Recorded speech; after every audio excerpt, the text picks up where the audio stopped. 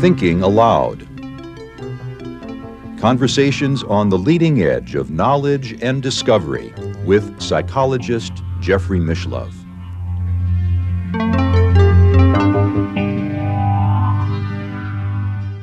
Hello and welcome. I'm Jeffrey Mishlove. Today we'll be exploring the simulated multiverse. My guest, Rizwan Virk, is an entrepreneur, video game industry pioneer, indie film producer, and author. I've done a previous interview with Riz, which I am linking to right here in case you haven't watched it. I think you'll find it very valuable. About his book, The Simulation Hypothesis, an MIT computer scientist shows why AI, quantum physics, and Eastern mystics all agree we are in a video game. Today, we'll be exploring his newest book in which he combines his interest in the simulation hypothesis with an interest in parallel universes. And now I'll switch over to the internet video. Welcome, Riz. It's a pleasure to be with you once again. Thanks so much for having me on your show again, and congratulations again on your Bigelow essay, which I had just read this morning. Well, we're going to be focusing today on the advanced version of the simulation hypothesis because what you've done is, best I can tell from your newest book, is built on the good work you've already done in explicating the simulation hypothesis. But now we're looking at parallel universes and multiple realities, the many worlds interpretation, and how that could intersect with the idea that we're all living in the equivalent of a video game. Yeah, absolutely. So, after I wrote my last book, I thought I was done with simulation theory for a while and that I would, go back to my career in Silicon Valley and academia. But that wasn't to be the case. I ended up having lunch with a friend of mine from MIT who was visiting Google. He had just taken a job at Google. And, we met in Mountain View, which is where Google's corporate headquarters are. And we were talking about my book, and he mentioned that a lot of the items that I talked about in the simulation hypothesis were a good explanation for something called the Mandela effect. And he asked me if I had heard of it. And of course I had heard of it, but I had dismissed it as just a case of faulty memory, which I think is what many science-oriented people, tend to do with something that's as bizarre as that. And so he said, well, the simulation hypothesis is the best explanation. And so I went back and started looking into this idea of multiple timelines. And, that led me down the rabbit hole again. And I ended up going back to the work of science fiction writer Philip K. Dick, who, had written the books behind the movies Blade Runner and Minority Report, as well as the very recent, very popular series on Amazon, The Man in the High Castle, which was about an alternate timeline. And I had interviewed his wife as part of my research for the simulation hypothesis because he made a pretty famous statement in 1977 at a sci-fi convention in Metz, France, where he said, "We are living in a computer-programmed reality, and the only clue we have to it is when some variable is changed, some alteration of our reality occurs."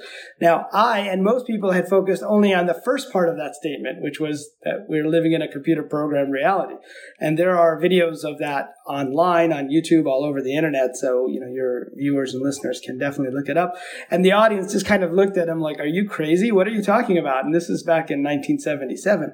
But I realized in going back and researching this that what he was really saying was the second part of that statement, where you can alter some variables and you can rerun the computer programmed reality and have different outcomes. And it turns out, he came to believe that The Man in the High Castle, which, was his probably best received novel, which he wrote in 1960. So I guess it was only, 15 years or so after World War II. But he came to believe that there was an actual timeline where the Japanese and the Germans won World War II. But for whatever reason, that timeline proved not to be optimal, whatever optimal means, and that whoever was running the simulation rewound the timeline and reran it again. And so, I'm an engineer and a computer scientist, so I decided to look at this from the perspective of, is that possible? Could that be done within a simulation? And then the more research I did into quantum mechanics and into other areas even of consciousness, I realized perhaps this is what's going on, that the people who are reporting different memories under the Mandela effect aren't crazy or simply misremembering. Perhaps we've all been here before. To quote another popular science fiction show, Battlestar Galactica, perhaps all of this has happened before, and all of this will happen again. Just like Philip K. Dick said, we would have the sense that we were reliving the same events and have feelings of deja vu and synchronicity, and these are clues that at some previous time, an alteration was made and an alternate reality branched off. And so it's a big what-if exercise, but it definitely goes deeper than the previous book, which, tried to cover as many bases as possible. And in this book, I try to go in much more detail and depth within this idea of the multiverse and parallel universes and how that relates to computation and information science. Your book sort of reminds me of another well-known movie, Groundhog Day, where the lead character, I think, is Bill Murray, and he is repeatedly reliving a single day over and over and over again until he finally gets it right. Yeah, that's right. I thought of that reference myself. And, in this book, in the Simulated Multiverse, there's a lot of case studies of famous science fiction and popular culture where they touch on this idea of multiple universes. And, Groundhog Day was from like 1993, I believe. And there's another movie from 1998 called Run, Lola, Run, where she starts off and she has to rescue her boyfriend who is in trouble with the mob and get him $100,000. And, within 15 minutes into the movie, everything went wrong and she dies and he dies, and then they start over again. And then she makes slightly different choices. And then they never explain the mechanism of how this works. But, that's another example of popular fiction where you get another chance to do it right. And so that was one of the fun parts of this book, was exploring some of the different films and TV shows and movies. There's also Fringe from a few years ago, which had a parallel reality that branched off from our own, and it was kind of the 2000s version of the X-Files, if you will. And then there was Counterpart, which came out more recently, which was about a physics experiment that went wrong and that actually ended up branching off an alternate version. And until the point of branch, and this is where it becomes interesting, it wasn't just that the two realities were similar in Counterpart, they were actually the same reality. So it gets back to this idea that, there may be multiple versions of you that branched off, but at some point they may have been part of the same version of you, or what I like to call time instance of a single person. Well, since you brought up the Bigelow essay competition, which I am pleased to say, I'm incredibly pleased to say I won the first prize, it struck me, I've been thinking about this quite a bit, like how many times in other realities might I have entered that same competition and lost? That's right. So if somebody else who's watching this has entered the competition and lost, they might have actually won in another reality. And, one of the chapters in the book, I didn't explore the spiritual consciousness side as much in this book because it's more about the science.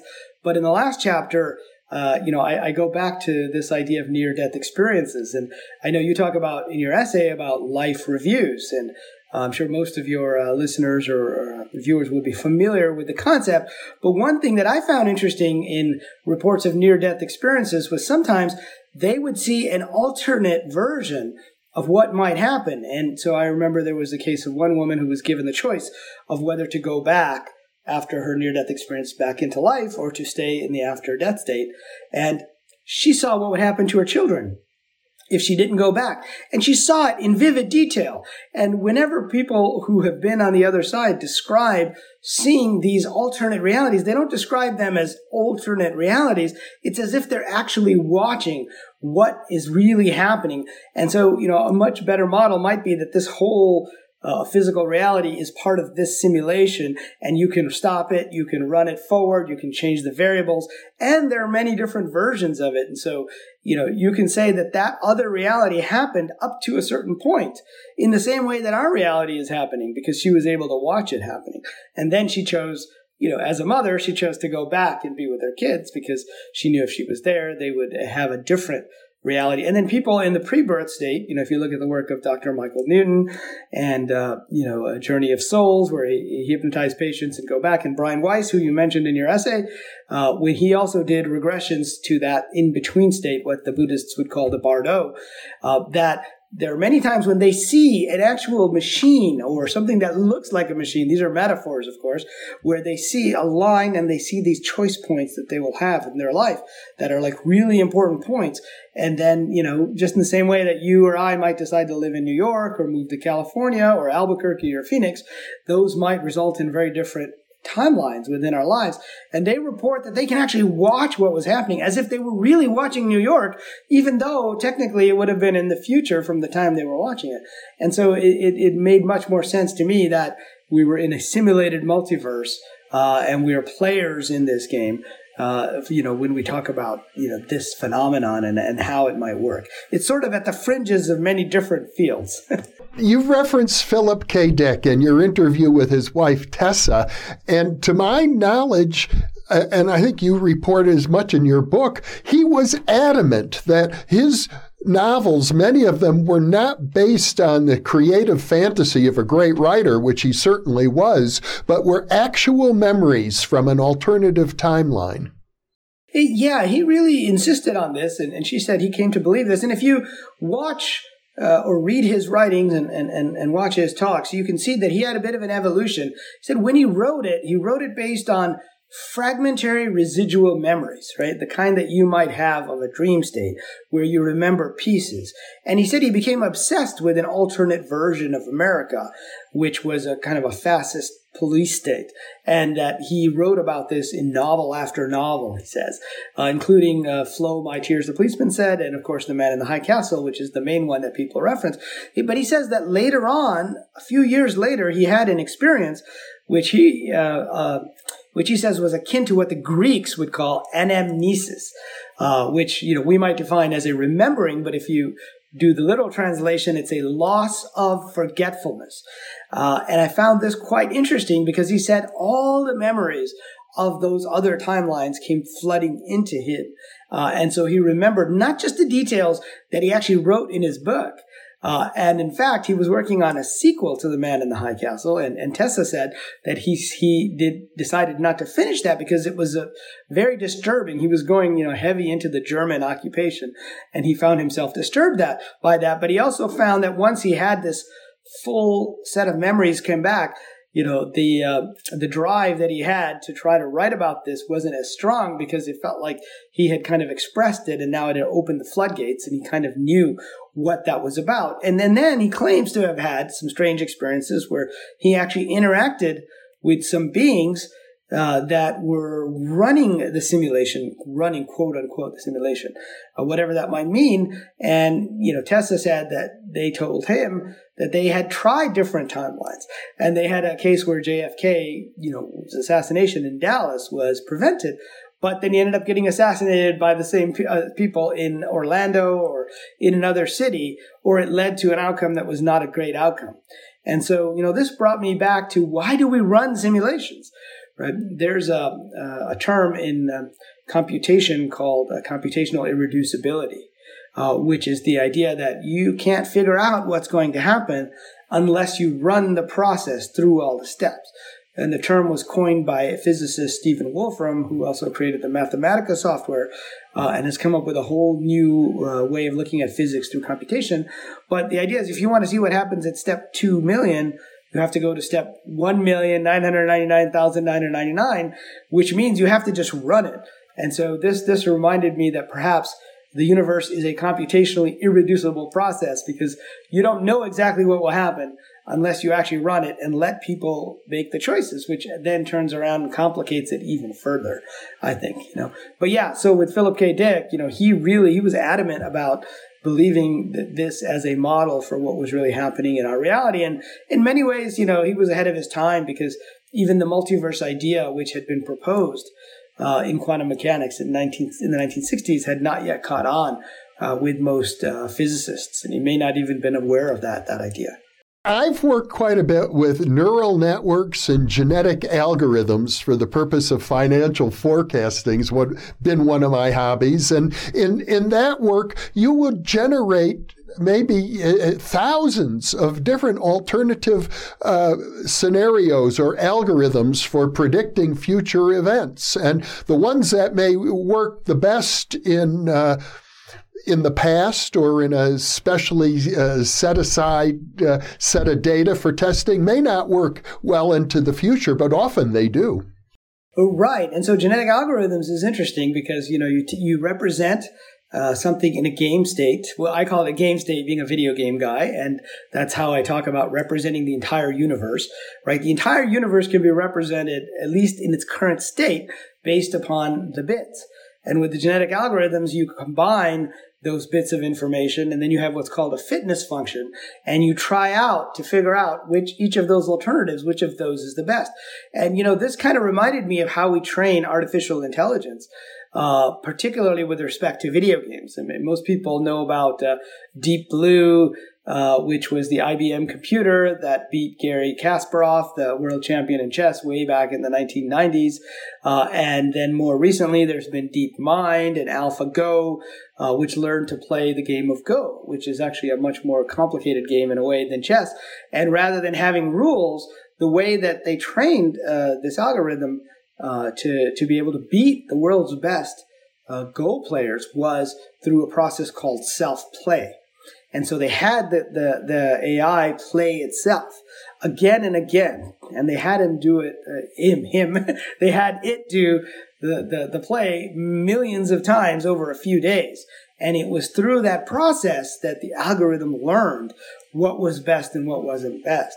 And so in my own thinking about a simulated multiverse, I began to wonder, what if something similar is going on and we are able to play out different versions of what might happen?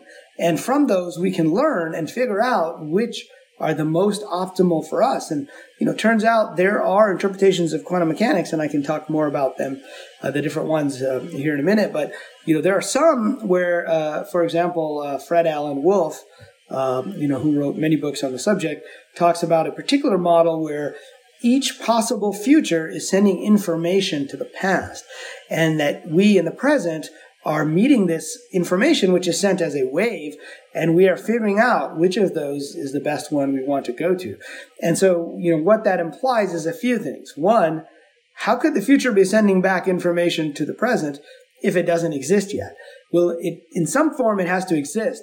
And two, our definition of yet may be wrong. And this is another thing that I found in my explorations of quantum mechanics is that if you look at my first book, The Simulation Hypothesis, it was telling us that space, the physical universe, is not what we think it is. And in this book, it's telling us that time is not what we think it is, that it's something very different. And one of the things that I came across was the delayed choice experiment, which was proposed by John Wheeler, who was one of the giants of 20th century physics. He was at Princeton, across the hall from Einstein and many others. And he was also the supervisor of Hugh Everett, who came up with the quantum multiverse theory as well. But he proposed an experiment called the delayed choice experiment, which is kind of a riff on the double slit experiment, which, the best way to explain a double slit experiment is with the example of Schrodinger's cat. And I think we talked a bit about this last time, where the cat is either alive or dead. After an hour, it has a 50% chance of being one or the other because there's some poison in the box with the cat, unfortunate cat, and some radioactive material that will let out the poison with that probability. And so common sense tells us the cat is either alive or dead. It can't be both. But quantum mechanics is telling us both of those exist, that cat is in a state of superposition until someone observes it and looks at it. And so that's called the observer effect. And Schrodinger didn't like it. That's why he came up with this idea of the cat, because he said it's ridiculous. The cat has to be alive or dead. But in fact, that's not what quantum mechanics is telling us. Einstein didn't like it. He said God doesn't play dice with the universe. But in the delayed choice experiment, it gets even weirder. Wheeler proposed an experiment where there's some choice that was made in the past which isn't observed until the future. And he gave the example of a quasar or some object that was 1 billion light years away that was coming towards us, and there was a gravitationally large object in the middle, like a black hole. And the light can go, say, to the left or to the right, and we can have telescopes here and detectors on Earth that can pick up, which way did the light go, which way was it polarized around this gravitationally large object. And if that object was 1 million light years away from us, and the light is coming from 1 billion years ago, then the choice would have had to have been made 1 million years ago, right? Except that what quantum mechanics is telling us, and they've been able to do versions of this experiment, and it's ongoing, but they've been able to confirm that the choice of whether to go left or right is not made until we measure that light when it reaches the Earth. So something that should have been done 1 million years ago is only being done now. Now, what does that mean? That means that time is not what we think it is. And in computer science, we have this idea of lazy evaluation, right? Or I call it conditional rendering. We only compute the things that need to be computed, and everything else exists in states of probability and information that we can compute based upon the choices that we make. So we're used to thinking that if you make a choice, that will affect how things go in the future. We're not used to thinking that there are multiple possible paths, and that the choice we make today might impact, how that goes in the past. And so that all fed into this idea of a simulated multiverse. Well, it strikes me from what you're saying that the mysterious beings who are programming this computer game in which we perhaps all exist, they may be ourselves. We may be the ones in charge.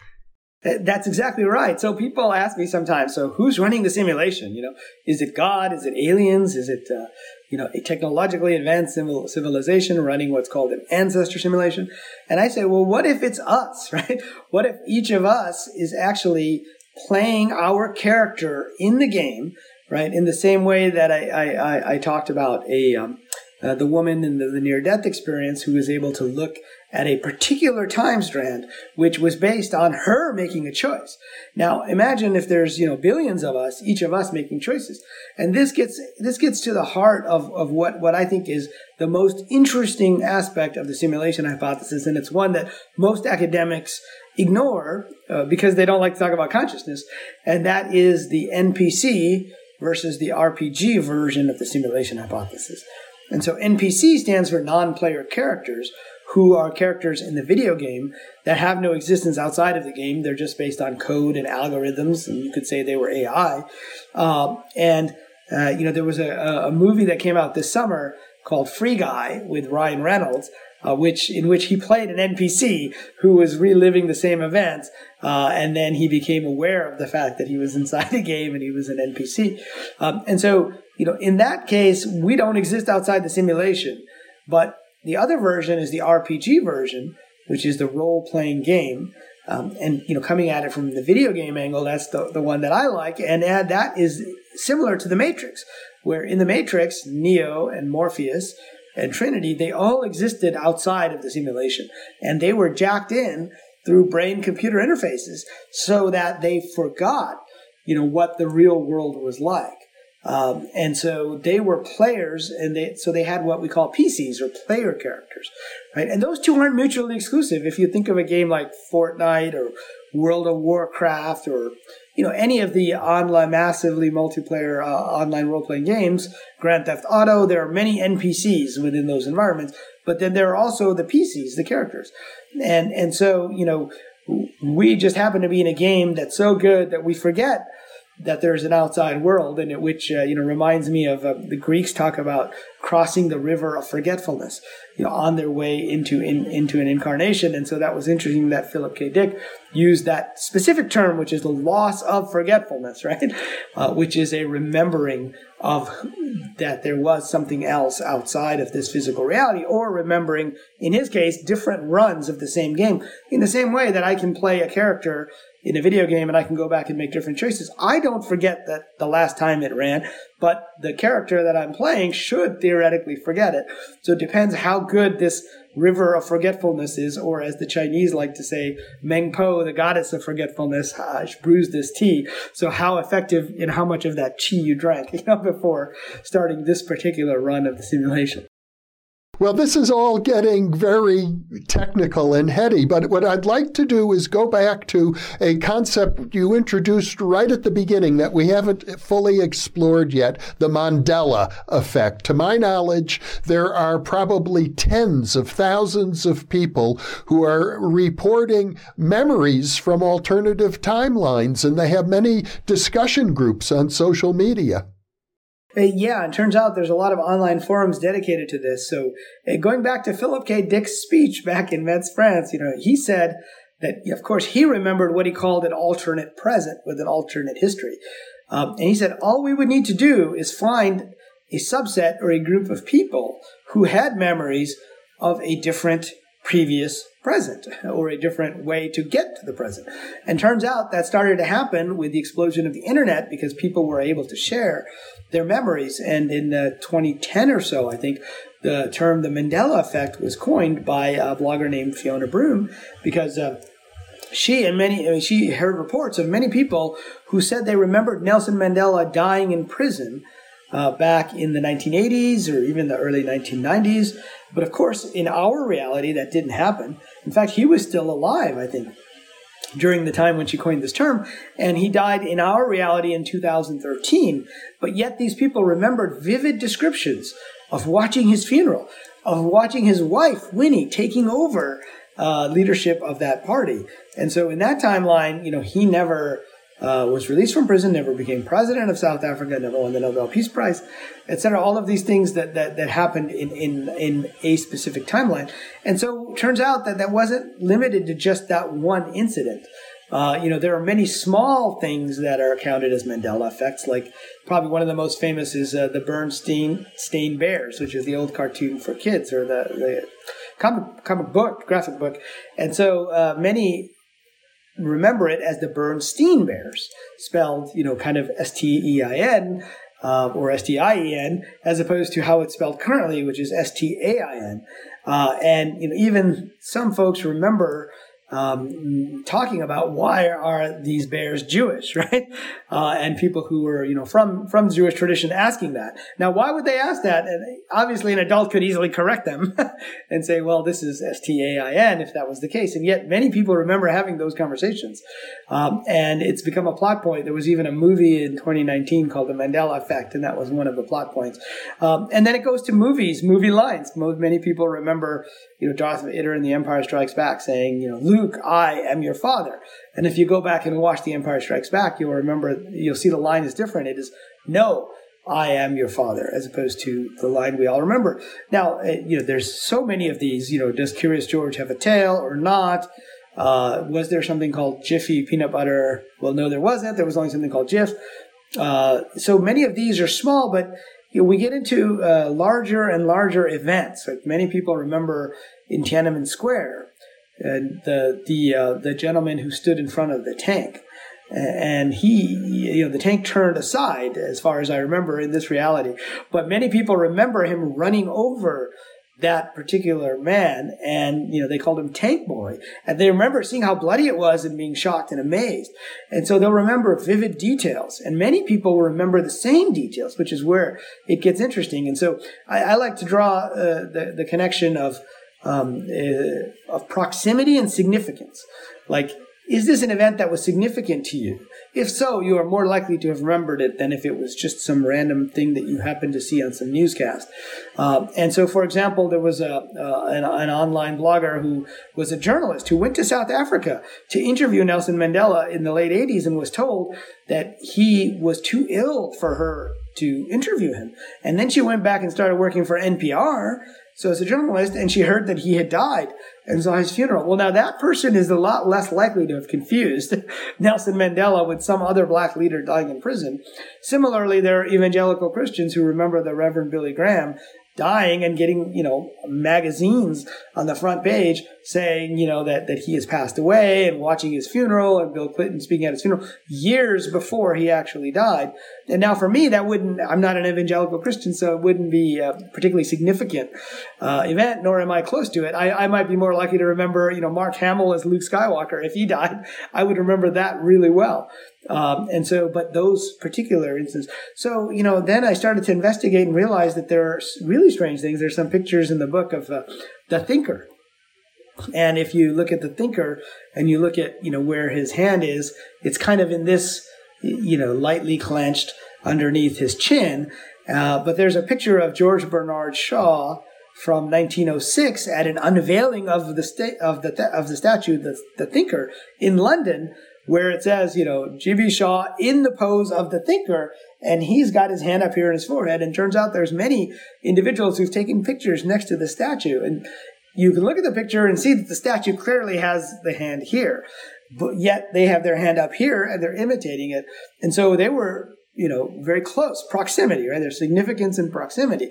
Could they all have gotten that wrong when they're so close, or could something else be going on? And then there's the whole area of Bible changes, right? And scriptural changes. I mean, there's a whole group of people who monitor this online, and, you can spend, many days and weekends going through these online forums, but I found the scriptural changes quite interesting because, again, that has more significance for specific people. And, there's the line about the lion and the lamb in Isaiah. I forget which verse it was. And there are actual physical, quotes of that, like physical objects, like a frame that talk about that and show a picture of the lion and the lamb. But if you look at your King James Bible, you'll see that it's actually the wolf will lie with the lamb, not the lion. And so there are many people who are monitoring these scriptural changes and believe that it's being done, through some strange manipulation by some entity. And in the Islamic traditions, this is quite interesting because I started to wonder, well, if it's happening in the Bible, is it happening in other religious traditions? And there was a well-known Sufi priest, imam, who talks about, one of the things, like I grew up in the Muslim tradition, and I remember there was something called a hafiz, who was somebody who had memorized the Quran word for word. And I remember thinking, why would we need to memorize the Quran word for word? I mean, we have books now, right? We have the printing press, everything, we have online.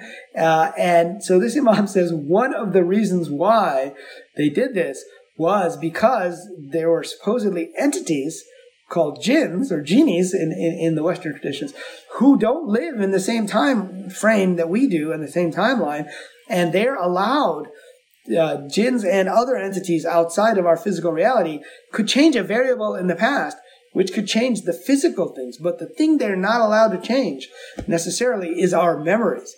And I just found that quite fascinating, because it tied exactly back to what Philip K. Dick was saying. He even used the terms the programmer and the counter-programmer and his dark counterpart, which obviously has religious overtones. Now, of course, in this book, I bring these things up because I'm interested in looking at, what is the mechanism? What is the technology? What are the underlying physics? Is this really possible? And that's when I discovered that actually, it actually might be possible. And we may even be able to articulate, how it was done. So anyway, that's a kind of a long explanation of the Mandela effect and some of my, investigations into it, and why I thought, it doesn't matter whether you believe it or not, people do have these memories, right? So that part of it is real, whether you believe the actual events happened in different ways. It's too easy in science, in mainstream science, to dismiss these as, simple anecdotes, but each of these constitutes, just like in your essay, right, white crows that can add up to, show that not all crows are black. And there's more and more evidence of this. But anyway, so I did a big what-if experiment in my book to figure out if I could come up with some explanation for how all this might work. Well, you also make a point of exploring the alternative hypotheses that someone who is a hardcore conventional thinker would come up with. And surely we know that human beings are capable of all sorts of follies and errors. So we need to approach this with a certain humility, I think. Yeah, absolutely. And there are alternate explanations. And, my initial reaction was, well, it's just faulty memory. You remember Jif versus Jiffy Peanut Butter? That's like two letters. And when I was a kid, my memory of when I was a kid may not be that exact. And so, there's something called the Lost in the Mall procedure, which is something that a psychologist at, I think, University of Washington came up with, where he convinced his younger brother that his younger brother had gotten lost in the mall by telling him this story. And his younger brother began to believe that that's what actually happened, because our memories when we're much younger, are not so solid. And so there are explanations like that. There are other explanations which get more esoteric, of time travel, right? In every good Doctor Who episode, right? You can go back and change something, which then leads to another timeline. I talk about the Star Trek episode Yesterday's Enterprise, where an old version of the Enterprise that was supposed to have been destroyed like 100 years ago shows up because it didn't get destroyed because of some time travel, and then they send it back. And when they send it back, an unexpected chain of events causes the entire Federation to be at war, and now it's in a completely different timeline. And so there's those types of explanations. There are, CERN, caused this with an experiment they did since the election of 2016. You have your people who say, Trump being elected was an alternate timeline, and you have other people saying Hillary got elected in an alternate timeline. And so you've got lots of different explanations. But, my point is just to take it, a little more seriously than most mainstream scientists would. And, to say that if there seem to be instances of this where there is larger proximity and larger significance and multiple people are reporting it. And so the more number of people that are reporting it, the more interesting I think it is as a phenomenon. And so I really dove deep into the multiverse explanation. And there are other explanations you can come up with as well. Well, the multiverse explanation is particularly fascinating in your book because you go much further than just the world of pure physics where the hypothesis originated. You're looking at how the multiverse might be interacting with each one of us, maybe not on a daily basis, but in and out throughout our lives.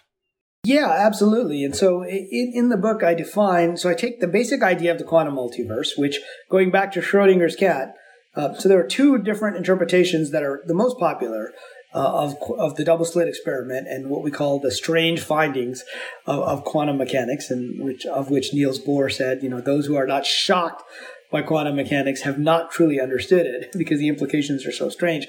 And so the first interpretation, called the Copenhagen interpretation, is that there is a probability wave of different possible outcomes, and that those collapse down to a single possibility when it is observed or measured. There's some debate on that, right? John von Neumann, who was the grandfather of modern computers, in fact, the computers we're using right now are all built on von Neumann architecture, more or less.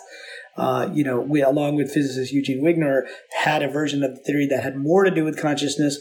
Many other physicists believe it's just about measurement. But if you think about that, what does probability mean? So I actually thought about this.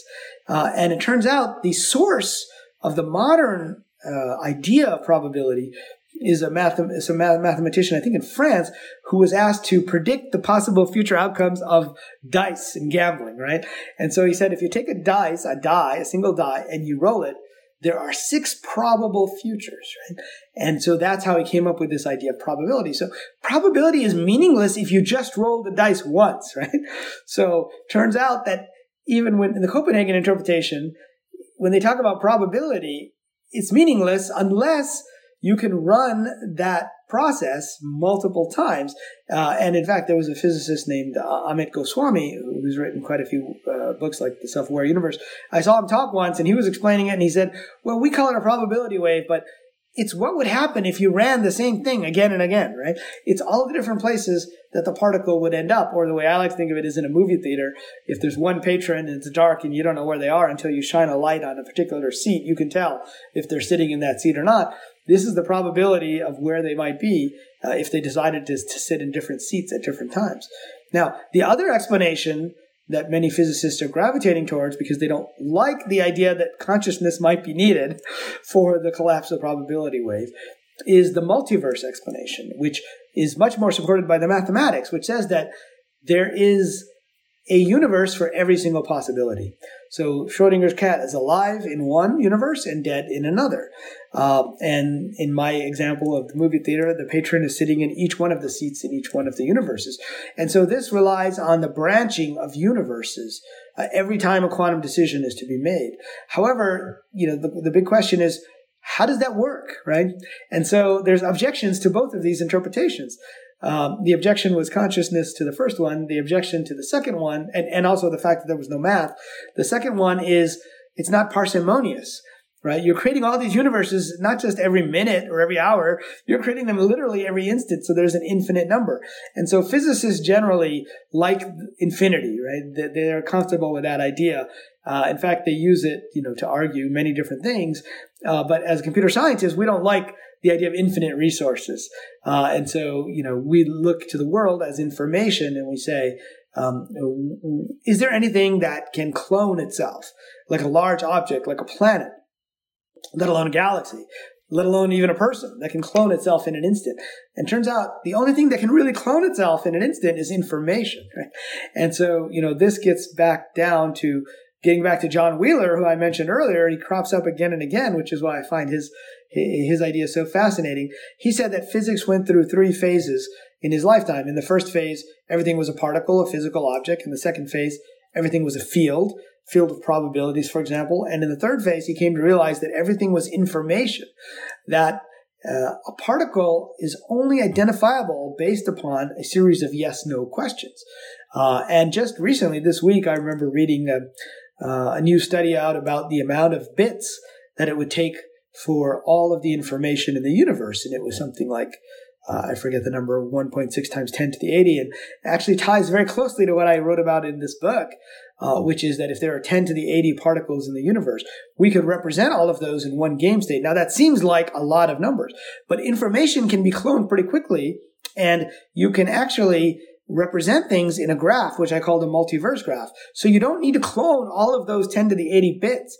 So if one single bit is the only thing that changes, a yes-no decision, then you can just keep track of what's different between these different game states. And so this was sort of a more technical answer to what you asked, which is how does this relate to us in our lives? And so I came up with this idea of the core loop. And the core loop, if we were to describe it simply, is we try out each of the next few possibilities in this graph. We can play that timeline up to a certain point. And then we come back and we may have what's called a fitness function for each of us, which our consciousness, our soul, the part of us, our player in the terminology that I like to use in the video game metaphor, is actually making these choices and seeing how these choices, might affect us down the road. And based upon that, we are making the choice of which particular timeline that we might want to be on. And so it is very much like playing a game and trying out different possibilities and then choosing the ones that we think are most optimal. But of course, optimal depends. Like when we run large simulations, people always ask me, what's the purpose of running a simulation of the world? It could be to see if we destroy ourselves in climate change, or if we ever get off the planet, something that's called a great filter, or something else entirely. Or it could be that each of us has our own goals for the same reason. Why do we play video games? We do it to have experiences that we can't have outside the game. I can't fly on a dragon, at least in this physical reality, but I am able to, do that within the video game. So it's possible that each of us is playing this game because there are certain aspects in this constrained 3-dimensional physical reality that you just can't experience outside of the game.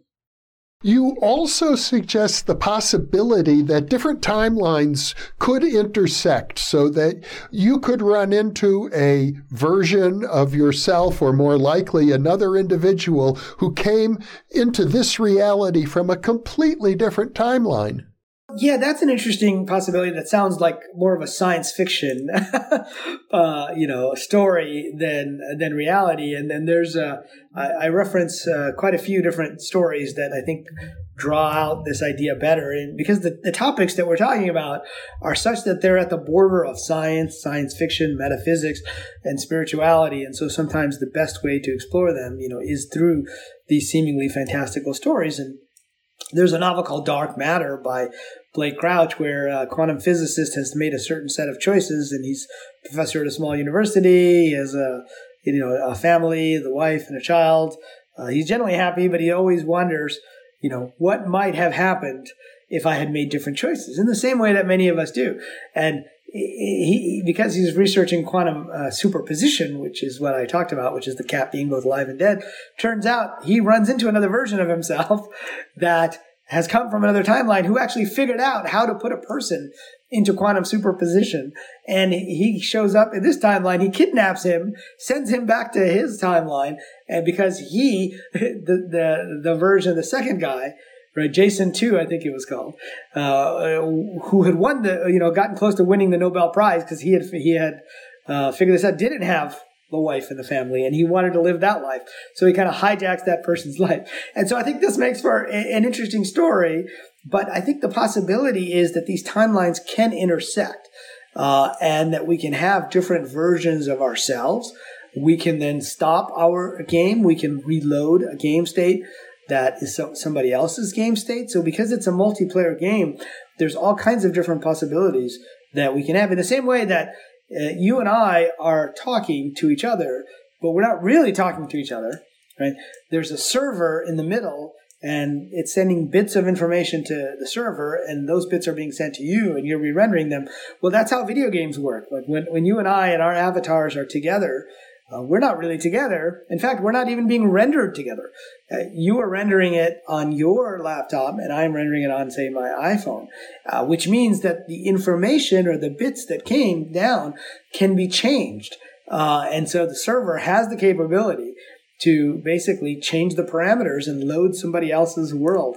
There was a game called Animal Crossing, I think, where you could create a little world and then you could go see what somebody else's island looked like. It's sort of a way of popping in and out of other people's games. And so I think it's quite fascinating. There's a physicist named Tom Campbell who wrote a book called My Big Toe, My Big Theory of Everything. And, he's actually proposed some experiments that would show that this quantum indeterminacy, which is at the heart of the double slit experiment, could in fact show us that things are being rendered as if we were in a video game. And he talks about this idea of being able to escape from our virtual reality and go visit another virtual reality, and people coming in from other virtual realities. So I raised this possibility in my book. It's not one that I explored fully, but it's a sort of a disturbing thought. But at least when we talk about the Mandela effect, we get a gentler version of that where we're remembering things from different timelines. And so, as we think of ourselves as players and characters, we can think of bringing in other characters or inhabiting other roles even, within this multiplayer multiverse. So bottom line is that you're suggesting that the sorts of things that we previously might have considered limited to science fiction and fantasy, with an emphasis on fantasy, have substantial backing these days from the world of science and need to be taken more seriously. Yeah, I think that's absolutely right. And there's a term which academics call social technical imaginaries. And it's a term for how science fiction is often used to imagine what might happen in the future. And I think it's actually a line where things go from one side to the other, where advancements in science and technology influence science fiction, and science fiction influences reality. I mean, just look at William Shatner, who recently went into space, right? So you started with him being in Captain Kirk in outer space and a TV show, and he actually had the opportunity to do that and became the world's oldest visitor or astronaut, I guess, to space. But, things go the other way as well. So, for example, the first real story that I know of where time travel was accomplished by a machine was H.G. Wells' The Time Machine. And that was in the midst of the Industrial Revolution, which was all about how machines were changing society. And so you see it kind of go both ways. Now, the idea of the multiverse actually started as an obscure thesis from a student of John Wheeler's, who I mentioned earlier, because and it just sat in obscurity for a while because Niels Bohr and Einstein weren't comfortable with this idea of multiple universes, but it caught on slowly with scientists. And today, I'd say it's probably one of the more popular interpretations of quantum mechanics. And it's seeped its way into science fiction. And it's even past what I like to call the 10-year-old test, right? And the 10-year-old test is when a concept from science that seems strange and bizarre at first becomes so understandable and diffuses itself throughout the culture that when a 10-year-old hears about it in a science fiction movie, they don't blink an eye. And so, the idea of planets in the universe and technological civilizations on those planets was new when you think about back to the beginning of the turn of the century, right? Just like with the time machine, any stories about time travel before that where it was accomplished by magic or fairies, right? And after that, it was accomplished by technology. But Superman came from the planet Krypton. And so in the middle of the 20th century, this idea that there might be other planets wasn't so strange with other civilizations that you could use it to explain Superman's powers. And now my nephews tell me that's old hat. That's considered boring. Today, superheroes not just come from other planets, they come from other universes within the multiverse, right? And, The Flash and Supergirl, these shows that have been quite popular in what's called the DC Comics Arrowverse are perfect science fiction examples of that, where this idea of the multiverse and multiple timelines splitting up has become popular. And now it's getting out there in the movies.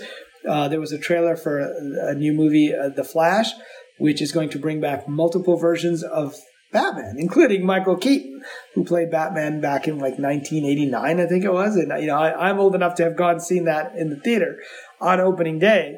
And so that's kind of fun. But it's this idea that you have alternate versions of reality.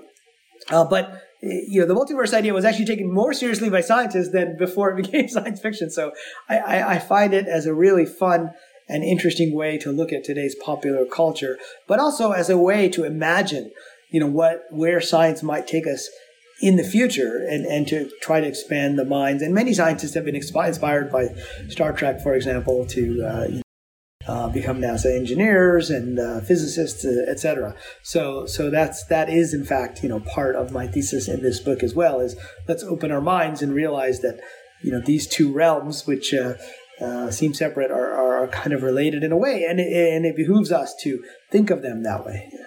It's very interesting to think that these kinds of elusive ideas that you and I are working very hard to and struggling to understand seem to come naturally to young people. We have so much I think we can learn from the younger generation.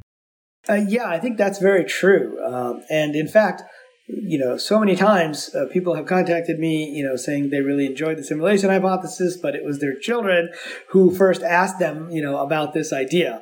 Like, could it be that the universe is like a video game? And part of the reason is it's the latest metaphor, but it's one that works with the latest technology. And children and teenagers in particular today spend much more time in virtual worlds, and especially with the pandemic, that's become even more pronounced than we did back in the day. Like, I would go out and play baseball with my buddies, whereas, my nephews might get on Fortnite to interact with their buddies from school, and that's considered normal. And so, I also think that this technology gives us a new way to think about and these updated metaphors. One of the metaphors that I often bring up when we talk about the ancient religions are, the dream metaphor, that the world is like a dream, which is used extensively in Buddhism, and the stage play, which goes back to the grand Leela in the Hindu Vedas, and even Shakespeare, used that analogy when he said, all the world's a stage and the men and women are merely players. And in the 20th century, people began to use the metaphor of the movie. And Yogananda, who wrote one of the most popular spiritual books in the 20th century, at least in the West, called Autobiography of a Yogi, used the new technology, because he came over in the 1920s, of the film reel and describing how reality was like a film. Well, if any of those people were around today, they would use the analogy that says, it's like a stage play or a film, but we can make choices and we can change the outcomes. So it's like an interactive stage play with multiple players. What does that sound like? It sounds like an interactive video game, right? A multiplayer video game. So I believe that those are the metaphors that would be used today. And our technology is getting good enough. I told this story, I think, last time on the show. The way I got into the simulation hypothesis was that I was playing a table tennis virtual reality game, and I had the headset on, and I forgot that I was in virtual reality, so much so that I tried to put the paddle on the table and lean against the table. Of course, there was no table, and the controller fell to the floor, and that's when I realized, our technology is getting to that point, and started to wonder, how long would it take us to build something like the Matrix that's so fully immersive that we would forget that we exist outside of it? So that's what led me down this journey. But yeah, to your point, I think the younger generation today, will be much more comfortable with many of these ideas and concepts, and they don't seem so strange. I mean, the same is true in the world of UFOs. I'm on the advisory board for the Galileo project, which was set up by Avi Loeb at Harvard. And, he says that for younger people, there's no stigma around this topic. They're comfortable with the idea that there could be technological civilizations from other planets visiting us. Whereas most scientists, there's been this taboo and stigma that you can't study this seriously. That's just one of those crazy things that crazy people out there study. And so I'm very encouraged by that as well. Well, Rizwan Virk, you are a pioneer on the cutting edge of technology, spirituality, psychology, and theoretical science. What a pleasure to have this conversation with you. It's a real joy, and I hope we have many more. Riz, thank you so much for being with me. Well, thanks so much for having me on again. And yeah, I would love to do it again sometime. And for those of you watching or listening, thank you for being with us.